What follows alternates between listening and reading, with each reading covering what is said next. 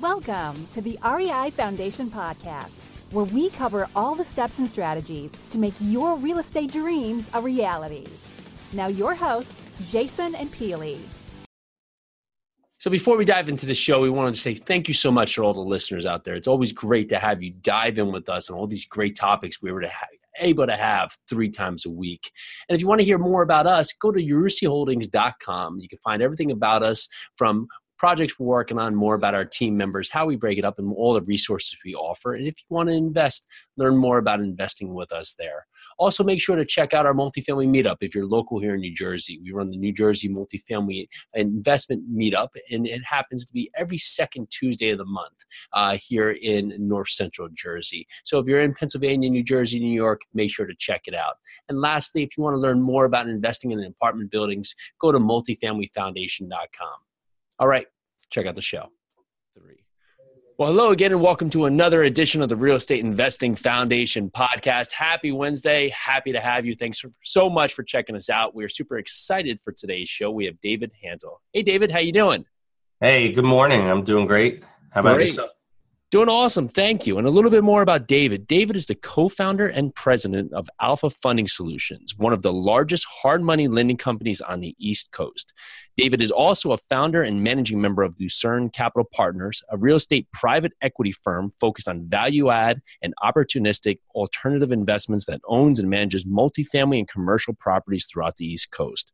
David has a diverse real estate background spanning 20 years that includes construction and development to capital raising and lending. And through his leadership, Alpha Funding has built out a streamlined and comprehensive origination, underwriting, and servicing system that has allowed the company to thrive and deploy over $1.5 billion, and yes, that's billion with a B, in private capital to real estate investors for fix and flip, fix and hold, ground up construction, and commercial and multifamily bridge loans.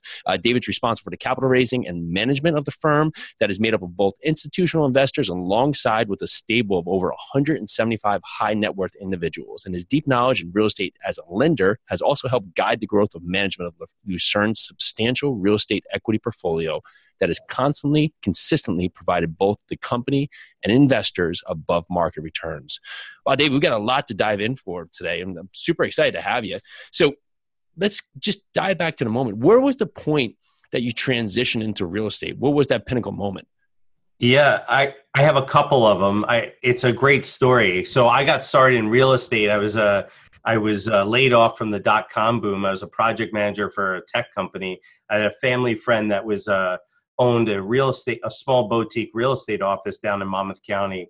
So I didn't know what to do. I got my real estate license, started selling real estate.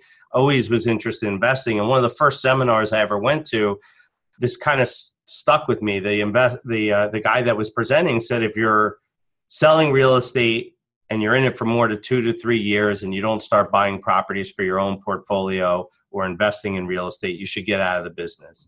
And I always say it's not necessarily true.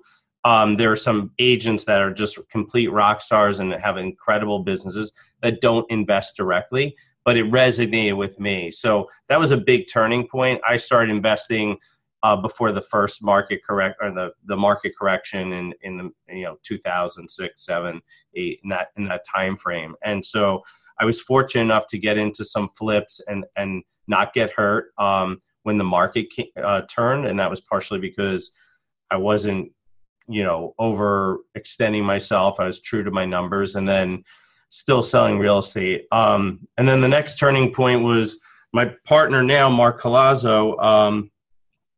We had partnered on some deals in those earlier days, and he made a loan to someone personally, made a great return. He's like, Dave, you want to go in on a deal? So we started lending our own money and bringing in some family and friends. And the next thing was we were talking about really trying to raise capital and make a business of this. But, like 2009, we were just doing a small volume each year between 07 and 9. And then we went to a conference that I was on the fence about going to, and had I never gone, it wouldn't have opened our eyes to how to structure raising capital to build this business. And probably that conference and that presenter were the 2 pinnacle moments in my career that pushed me in the direction that I wound up going in. So there's so much to dive into here. And if we're going back here, where you started as an agent selling real estate. So many agents sit on the sideline and they seem like they have so many key points in front of them that they can really choose from to jump into investing. Why do you think so many agents are hesitant to jump in and invest themselves? I mean, I think it's the fear of the unknown and taking on risk, and sometimes financially it's a scary position. When I did it, I didn't have a family. I've got a wife and 2 kids now. I got lots of responsibility, so that not having that pressure made it easier. I don't really know. I don't think it's also access sometimes for folks. You know, living, and you're in the same world as me as a real estate investor. It's a whole sub world of real estate. Like the general mainstream agents don't know about investing, and it's like this mythical creature. It's like they don't even know how to get involved or where to start. And the biggest thing, which is something that I'm really passionate about and love, is about capital and how to use it to grow a business. And they don't understand that there's money available to help them build a business without having a lot or some tools to put it together. So I think it's a combination of stuff. And in the world I live in, I see a lot of agents that have transitioned and made investments because I'm out and involved in these groups, but there's a massive, stockpile of agents that just are afraid, or it doesn't even cross their mind to do it, That's great. And when you are doing each of these next steps, from selling real estate to moving into your early flips to even raising capital, you've talked about the advantage and the use of partnerships. Talk a little bit more of that, because people sometimes shy away from partnerships many times because they're scared, again, of the unknown, but not really knowing what to look for in a partner. What are some of the important components that you're looking for in a partnership when you're moving into these different sectors? Yeah, so just a real quick intro to that. I mean, when people talk about leverage is the most powerful tool in this world, right? And leverage doesn't just mean money. It means people. Leveraging people that can fill gaps on stuff that you can't handle in your business, or someone that brings in capital, or whatever it may be. So, as far as a partnership, like, the interesting thing as a lender is we see so many partnerships, and we've seen plenty that have gone bad and others that work out well. And I think something that I learned from going to a conference years ago was about hiring the employees and the right people. And the gentleman that was presenting had said, most people spend very little time interviewing and trying to hire the right person for their company. And it's such a critical role. Like, every person that you bring on to an organization should provide an incremental value to you in the business. And sometimes people rush to fill a gap and just bring somebody on. And I think it's really understanding what you need, what balances out your skill set, and that you also are like-minded in solving problems and how you handle challenges. And that doesn't happen overnight when you meet at an event and say, oh, I got money and I got a deal. You're like all excited, and next thing you know, you're partners with somebody. That can work out well, but spend the time, go out to dinner, grab coffee, lunch, have conversations about what they've done in the past, understand how they've handled difficult situations in their life. Like, really get to understand and ask a lot of questions that kind of go to the core of who that person is, and see if it aligns with your thinking. Yeah, that's great. And just 2 key points here, like knowing complementary skill sets, and then being like-minded in problem solving and solving challenges, right? So those 2 things right there are just everything about partnerships. And looking at how you and Mark, you've been able to go into one venture into the next and really just growing your capital raising business, and really for that going into Alpha Funding. Talk to us about that trajectory, what that step looked like, and what your business looks like today. Sure. So how we started our capital raising, in the very, very beginning, it was like, hey, Jim, Bob, Mom, Dad, Uncle Bill, whoever, you have a few dollars you want to put into this. We're putting our money into this loan. We need a few extra dollars. This is the return. And basically, just kind of very haphazard. And the big change, like I said, was going to this conference and coming up with a structure of how we wanted to raise capital. And there were two very distinct paths we could have gone down, and we chose one that's not as familiar with, I think, the capital raising community. So a lot of folks may set up a fund structure where they raise money into a vehicle, and out of that vehicle they can make investments. And so there's pros and cons to that, and there's different types of management required and costs associated with it. We decided to kind of do what today is referred to as crowdfunding under some different regulations, where we were co-lending, where we were acting as an agent for the group, and each investor could participate in the group. And one of the things I think was really important in any investment that you make is really being clear with the investors about what risks you are taking. And the problem is sometimes in the beginning, and we did as well, you don't even understand all the risks because you can't even imagine the problems that can come your way. But being honest and transparent about the risk and creating an alignment of interest. An alignment of interest is super critical. And what I mean by that is that, I see this a lot. Investors want to put a deal together and they're looking to grab the lion's share of a deal. And you can, and there's nothing wrong with it. But if you want to build something long and sustainable and grow a stable of investors, not just one or two guys, because those people could die, they could run into financial hardship, their money can get moved to other places. It's a commitment to building a diverse capital stack. And we had the vision of doing that. And so what we did was we kept a very small spread over every dollar the investors put in.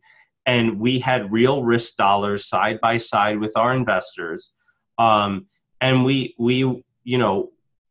kept that going, and those investors were making at the time very strong returns. But they would go out to events or cocktail party or with other family members, and they'd be like, you know what, these guys at Alpha are awesome. At that time, they were making, annual yields of like mid-teens consistently, and they were getting monthly cash flow. So like that investment strategy in the loans was, we kind of had a crutch or a boost, right? Because there was monthly cash flow. We're getting payments from borrowers and we're sending the checks out. So it was like crack. They see the money every month. They get paid off because these loans are short term. So they get liquidity. They had an alignment of interest. So that investment type really built on itself. And so even though it was easier for us to say, hey, one guy that was wanting to put a lot of money in, we said, look, it's important for us and for you in the long term to build a more diverse borrower base or investor base, because it'll allow us to expand and in turn help you. And so we didn't make as much money as we could have on every deal. And today we still don't, but the volume that we do and the strength of numbers we have behind us has really catapulted us not only in Alpha, but as you mentioned in the intro, into Lucerne, to be able to lean on these folks to write equity checks when we're buying apartment buildings. And they trust us and believe in us, and they've seen us execute. So.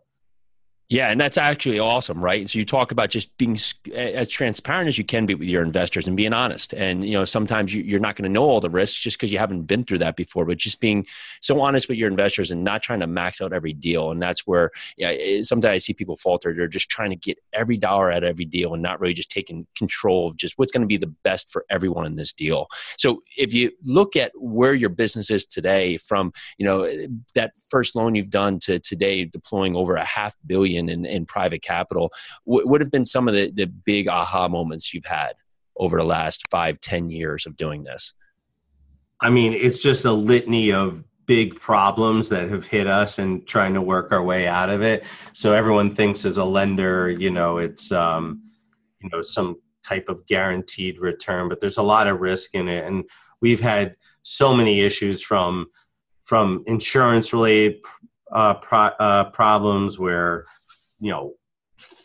like whether it was a fire or the insurance agent taking money and not actually purchasing the policy, to title related problems, to partnership problems that wound up putting a deal into default, and heavy construction related issues with structural stuff from our borrowers. So I think the things that I think the most important thing is that every time we have a problem, we've built a great team and create alignment of interest on our team. And I can talk about that later, but every time we have a problem, we're sitting down every week and talking about what problems we have, what successes, and we try to implement new processes and procedures, and we're always working towards being better, right? And we're always focused on our customer, our borrowers, providing them the best experience. So we're always trying to figure out better ways to communicate and speed up a process. So we've taken all of our failures and tried to build on them. And I think it's generic, but it's an important lesson in life and in business, right? If you can't learn from that, you just kind of keep getting the same results, you know? Yeah, absolutely. Putting processes in place to just supplement the next time this happens, to be able to streamline it. That's just key to any business. And if you're not learning from your mistakes, well, that's a shame on you mentality. So if you're looking at Alpha, what is Alpha's core focus today? Talk to us a little bit more about the brand, the business, where you're operating at, and what you're focusing on right now. Sure. So what's interesting about the space is that it's changed dramatically in the last 2 years. Not sure how much people are aware or unaware, but there's a lot of new lenders that are coming on the market, and the entry to become a lender has certainly become a lot lower because there's more institutional capital in the space, and there is those institutional capital groups are popping up new lenders that are really at the core a broker to that capital source. They're kind of just an exclusive broker. And it's hard for borrowers to see through the woods, so to speak, of that. And so why do I talk about that is that we've always prided ourselves on being transparent. And it sounds so generic or cliche, but knowing that if we say something, we can deliver on it, that we control our own capital, and we want to make sure that we're providing good product, but also really good service. And people don't understand how important it is and how costly not having a good process and team behind to manage all your draws, to manage problems that come up internally. Like we have in-house construction managers that if a borrower is having a challenge, we'll get them involved to help maybe solve the issue. It's somewhat self-serving for us. It's a great benefit to our borrowers, but it's self-serving because we want to get you to a finish line and out as fast as possible so you can make as much money as possible. And we, get, from start to finish on a loan. So just to circle back, I think probably the biggest focus is just trying to provide good product and service and make sure that we're responsive to, the changing needs of the market.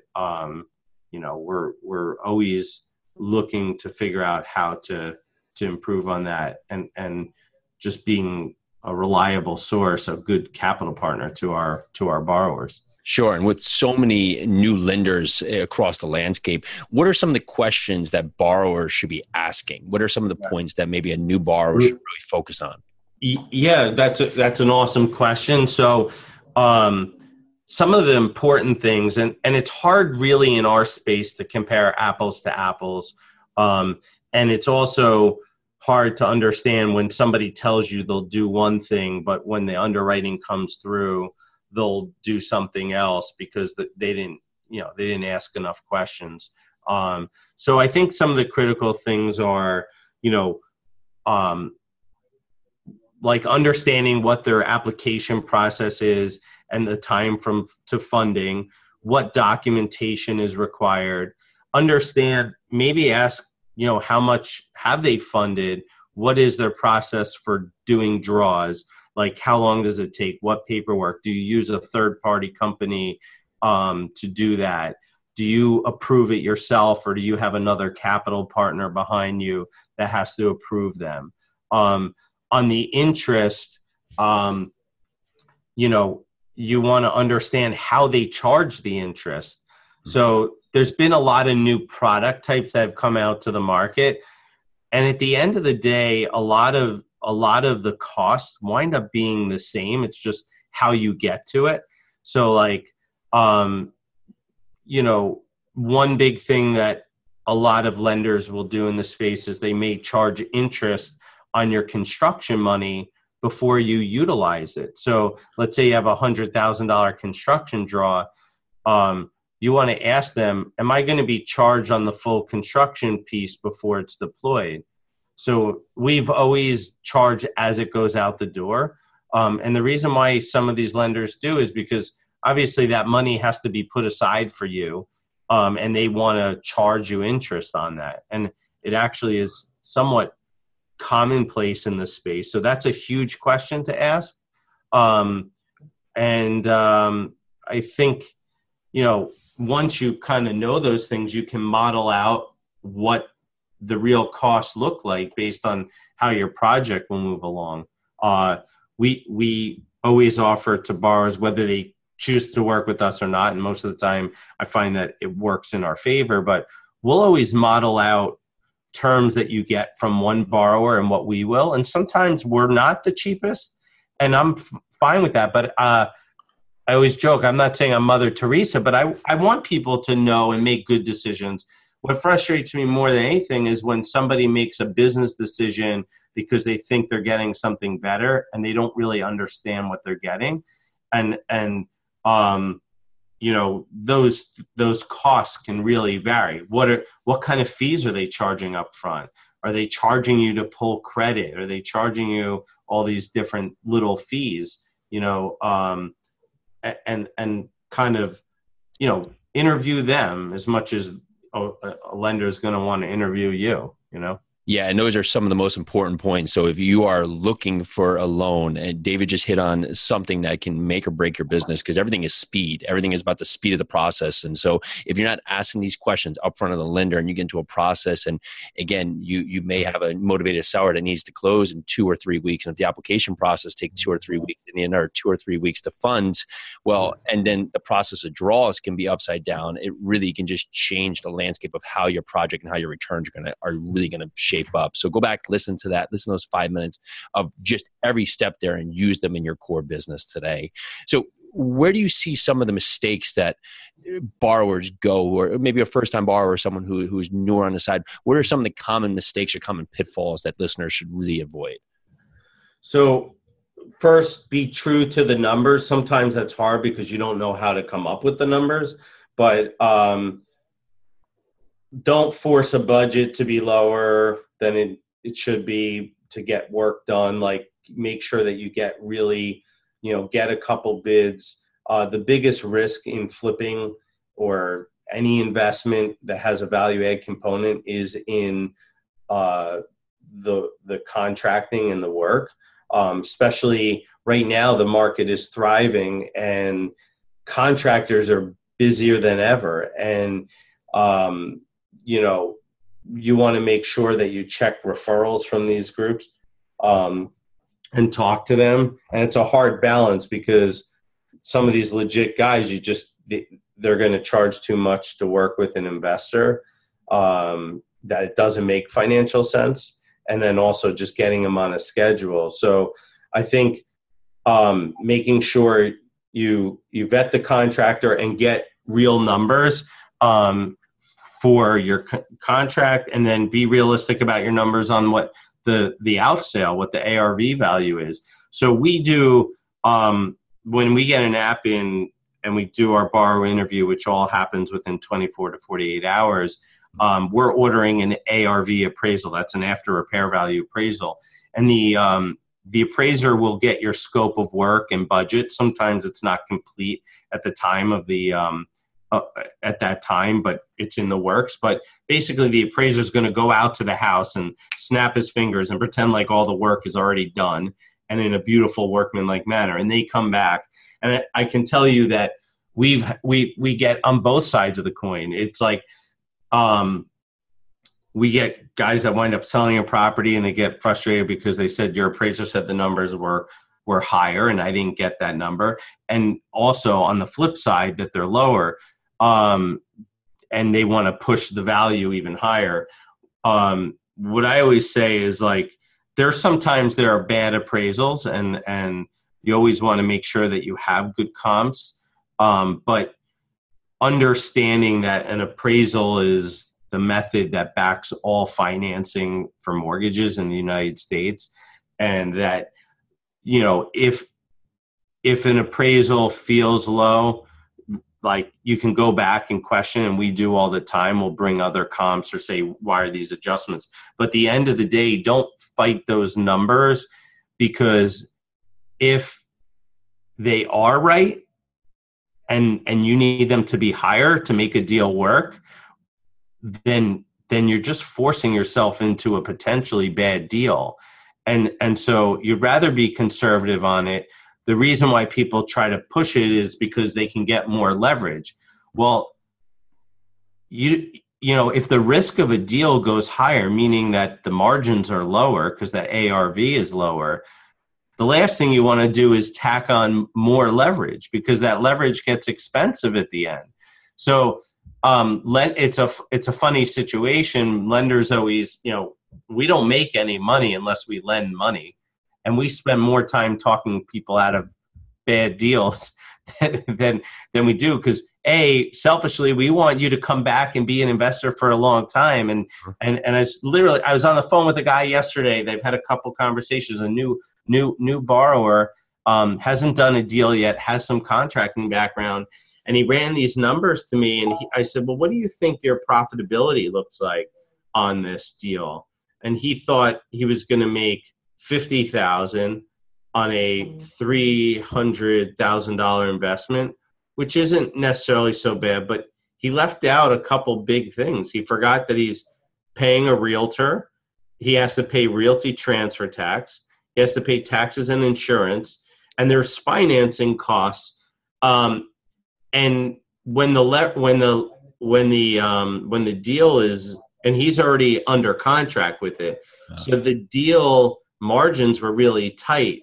And his response was, but it's a great area and properties move. And I said, yeah, there's lots of great areas and properties move, but the numbers are the numbers. I mean, exactly. Actually, there's more downside. If the area for some reason has a hiccup, you need that area to be great. That's why it's only making 50, which actually I ran through the numbers, put them at like the low $20,000 range. I was going to say 18, so I wasn't far off. I was going to say after all that, probably 18,000 left after all that, right? So yeah, and so the funny thing is that I always ask people when you like, I always ask the first couple things I ask a borrower when they call up, if they're running a deal by me, just give me the address, what your purchase price is, what your rehab budget is, and what you believe the ARV value is. And then the next question I ask them is, let me ask you, is your ARV, just be honest with me and yourself, is your ARV value ultra conservative, middle of the road, or do you think you're being a cowboy with those numbers, right? And so those are three very big buckets, right? We can all, like, if you own your own home, you know, I've seen these cartoons. There's the value of what you think it's worth. There's the value of what the appraiser or bank thinks it's worth, and what a new buyer thinks it's worth. So there are these buckets, and you kind of want to understand, like, and be honest with yourself there, because if you have to hit the ultra aggressive cowboy number just to get a meager margin, then you're really in trouble. So the point is that you got to know the numbers, and talking with a lender like ourselves who really enjoys working with first-time borrowers and like to be consultative and build that rapport. Ask them and say, well, how does my underwrite look on this? And what do you think about it? It's a second set of eyes. But being true to your numbers is absolutely critical, and relying on a lender is a great way to fact check that, Yeah, and that's awesome. And if you're looking at leverage, just how you can really grow your business utilizing leverage successfully, what are some of the critical roles leverage can play in really just building a sustainable flipping, wholesaling business or other? Sure. So it's really hard to build wealth or create real income in real estate without leverage. So the question is when to use it and how much to use. So the reason why hard money, or we like to call ourselves the softer side of hard money, but the reason why hard money is a very powerful tool and in real estate investing is that you're able to get a lot of leverage because there's a much higher future value of a property. And so as a lender, we're saying, look, if you get this work done, the future value is worth 25, 30% more. And so we're giving that high leverage based off of this future value. The real risk for us and an investor is, can I execute? And are the finishes and the work that I'm going to do really going to translate to this future value that creates this profitability? And so when your margins are tight, meaning like, I'll speak in real numbers, like if you're all in on a project that's $80 and it's worth only $100 when it's done, there's only 20% margin in that deal. There's not a lot of room for error. If your contractor goes over, you have to sell for less, you hold it longer, and you got to pay more in taxes and insurance. Those deals, if you are going to do it, you probably don't want to take much leverage or keep your leverage low unless you know you can be in and out quickly. And you know that you have an end buyer, or you know that the market is super liquid, because time will erode your profits pretty quickly in that. But when you have really meaty deals, like where your margins are really, really strong, meaning like maybe you have north of 30, 35, 40% margin, you want to lever that up as much as you can. And you want to take on debt, because what you're doing in essence is you're saying, okay, if I can get, as a gross exaggeration, if I can get 100% of the money and I don't dig in my pocket for anything, my return is really infinite, right? And to build a sustainable business in real estate, you have to look at what your return on your investments are and your dollars when they go out the door, what you're making back on them, and the value of dollars sitting on the sidelines to execute on future opportunities. So some folks are sitting on a lot of cash and they choose not to use leverage, but you really, in real estate investing, your cash flow is like this, right? And your profits and your money comes in and out. So I've seen folks that are really good investors that have worked off a stockpile of their own money that never use leverage. And they say, well, I have enough money to do this deal. But at the end of the day, they have the resources to do other deals. And by using some leverage in that project, they can keep fresh powder on the side. And it becomes a barrier to them to move forward, right? They don't even know it, because mentally they're not thinking about another deal because they don't have the cash. It's all in this one deal, And so by doing that, and leverage is, like I said, being responsible. If you have all the cash, you could just borrow you could buy properties for cash and use construction money from a lender, or borrow half of the purchase. And, it allows you to really expand your business by having that leverage. Yeah, I love that business expansion, and ultimately it just limits you on where your business can grow to, right? And you're not having money on the side and not having reserves in place. It's a scary thing. So sometimes I'll see people put all their money into one deal, And there's just so many things out of our control. The market could shift dramatically. There's so many things out of control with all your money in there. If you don't have the right reserves to jump into a deal or to carry yourself for an extra 3-4 months, or other things that may pop up. You get sidelined by a permit taking too long, or utilities, some utility issue. Well, that can kill your deal, kill your returns. And if you have all your money into it, it can really put you in a hard position. Now, looking at where Alpha is moving over the next 2, 3, 5 years, how do you see the landscape changing and Alpha adapting to that? So where we're moving, I guess, first I'll address is that our roots are in the Northeast, in New York, New Jersey, Pennsylvania. But over the last 5 years, we've started to move up and down the East Coast with not a huge footprint in some of those markets, but we are actively starting to expand, in Florida and Georgia and the Carolinas. So we anticipate more growth down in those markets. There's a lot of investment going on, and we think that the long-term values in like, especially like in the Carolinas and Georgia, have a lot of leg room to grow.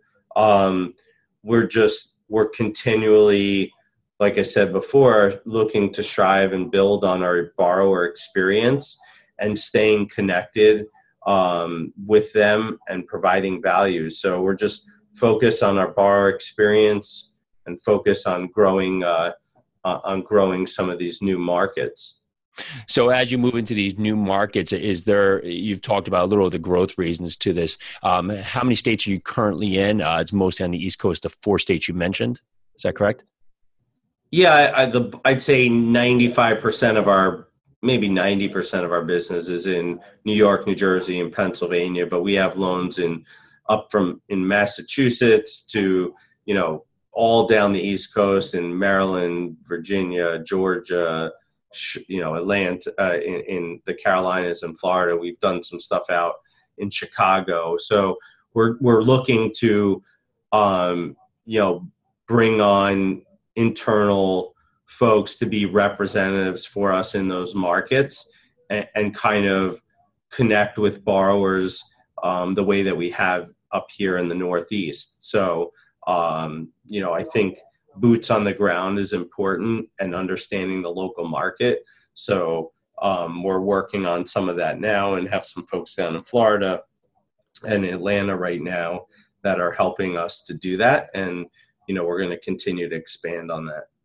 So with so much going on in your business, you guys are expanding into new markets. You have Lucerne Capital building. Alpha's grown to phenomenal heights here. What are some of the core principles or just say the philosophies you instill in your daily activities just to make you most productive?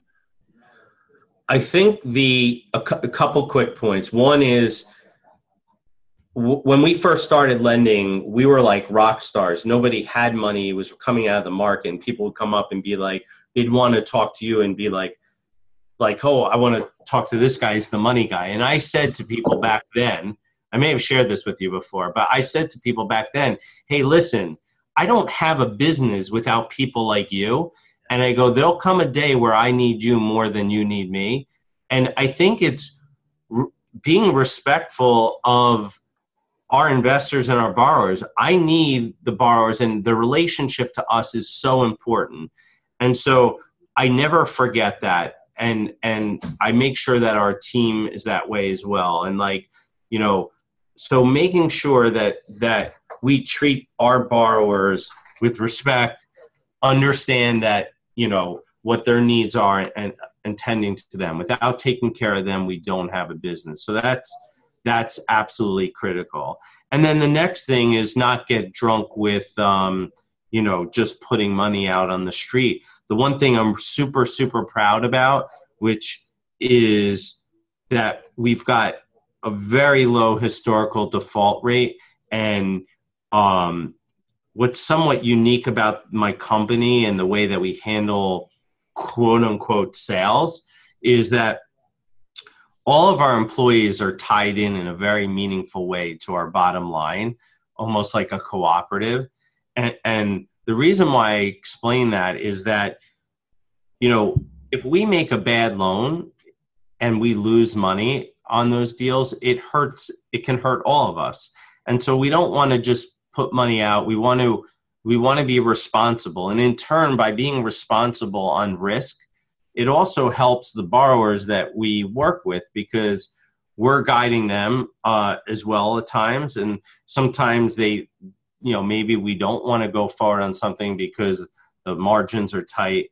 Maybe they go somewhere else. And that's the hard thing, is that staying the course, because there are a lot of new lenders out there. And there are lenders, like I said, that are really more brokering to some of these financial institutions. And there's easy ways for them to push stuff through so they can get paid a fee, where the backing capital partner will still get the loan approved. But it's really a bad deal that's going to cause problems, or there's a high chance that it's going to cause problems for that borrower and potentially put them at a loss. And it's really no sweat off their back, but myself and my team don't look at it that way. So the motto that we started with was, would we put our mothers in it, right? My partner, Mark, and I, would you make a loan when you're talking to somebody and you're looking at the deal? Would you put your mother's money in it? And, that's the guide that we take on the lending side. So take care of our clients and don't lose our mother's money. Yeah, I love that. So we got the softer side of hard money, and would you put your mom's money into it? And if you follow those two principles, you can't go wrong. And looking at that from the business side, is there, from the personal side, some words you live by in your daily activities or your daily life? I wish I had some great phrase or words that I do. I mean, it's just I'm about relationship, and it's so overplayed, but understanding what somebody else needs and figuring a way that you can work together and provide value. And that value may not mean business or money for you today. It may mean never, but connecting people and taking care of them, or trying to be a value add and giving back, whether it's through knowledge, whether it's through, solving a problem, or just being a listening board. Like I said, that's kind of what my focus is. And then just on the financial side, just being true to numbers. And sometimes, and again, I said this before, I'll say it again. The hard part in the beginning is really understanding numbers and how that relates to risk and what all the pieces mean. But again, connecting with folks like yourself or other people that are active in the space, and lenders like myself, talking to them and picking their brains to try to understand that. Yeah, I love that. And there's a lot of real estate investors listening to the show today that are maybe on the fence, just haven't done their first deal, or have only really maybe just put their toe into the water. Just from 20 years in the business, what would be one piece of vital advice you could give to a new real estate investor just trying to get started? I have a couple of them. I'll try to make it quick, but awesome. Fake it till you make it, and I'll elaborate on it, right? So I always say to people, pick an area that you're looking at that you want to be in. Drive around, get to know the houses, talk to wholesalers, go to events, make offers on houses. Every house that you see that could be a possible investment because there's a value add, do the math on it and make the offer. Make 100 offers and get pre-approved with a group like us. Once you're set up with our system, we'll provide you free proof of funds. And take as many pieces of stress off the table for yourself. So lining up with a lender, now you have something there. Don't find a deal and then, holy crap, where's all the money coming from, or how am I going to do this? So just act and go through all the steps. And then one day a deal is going to come together. You're going to get really nervous about it. But you're going to call up your contractor and say, hey, can you give me a bid on this? You're talking to them. You're going to call us up and, talk to us about how we can structure the deal and give you some options. And you're going to, kind of go forward. But just do all the activities, and don't say, well, I can't do this because I need this and this done. Just do it. And if something comes and you can't move it forward, then take a step back, learn from your mistake, and figure out those two pieces that you need to get done next time so you can execute on the deal. Love it. Action and persistence. Action and persistence. Yeah. I love it right there. Well, David, this has been an awesome show. I mean, we went through so many different parts, from starting out selling real estate to moving into early flips to raising capital into the lending process that is Alpha Funding today, and just talking about the application process from the time of funding, for the process for draws, for an interest rate charged. Sometimes in construction, it hasn't been drawn yet. Even moving into just how leverage can play such a critical role in your business, and how people should really identify the right loans for their business. This has just been an awesome show. For people that want to get pre-approved by Alpha, or maybe have a property that they're looking to get funded on today, what's the best way to connect with you and your team? Yeah, so you could visit www.alphafunding.com. That's alphafunding.com. All over the website, we have these quick pre-approvals. You can click on them and just put your name. If you have a deal, there's like literally takes 30 seconds to fill out. And then someone from my team will get back to you quickly about the deal, or just to connect with you.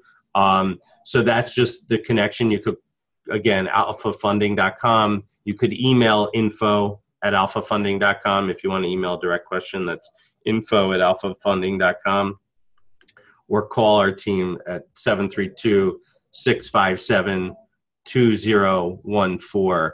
And the last part I'll put on it is that that just gives us a soundbite of a deal and gets us connected. If we like the deal, or you want to get pre-approved, we have a super easy app process. We don't require bank statements, tax returns, none of it. It literally takes 15 minutes to fill out our app. You do it one time, and then you're basically pre-approved with us. It's a personal financial statement, and there's a credit and background waiver form. And you'll do a 15-minute call with one of our underwriters, which happens within 24 to 48 hours. Then you're off to the races. So whenever you find a deal, we just need the deal numbers, and we get the ball rolling. And it's a quick, really quick and easy process. David, I love it. Thanks so much for coming on the show today. Really appreciate having you on. Yeah, thanks. Appreciate it. Good seeing you. Good seeing you as well. And again, this is exactly, through the computer, right? So the podcast in real life. And this is Jason with the Real Estate Investing Foundation podcast. Thank you all to listeners. Thank you for checking out the show. We truly appreciate it. Thank you for helping us hit our metrics each and every month. Thank you, and talk to you shortly. Bye now. Thanks for tuning into the REI Foundation podcast. Check back next time for more awesome tips and strategies to launch your new you in real estate.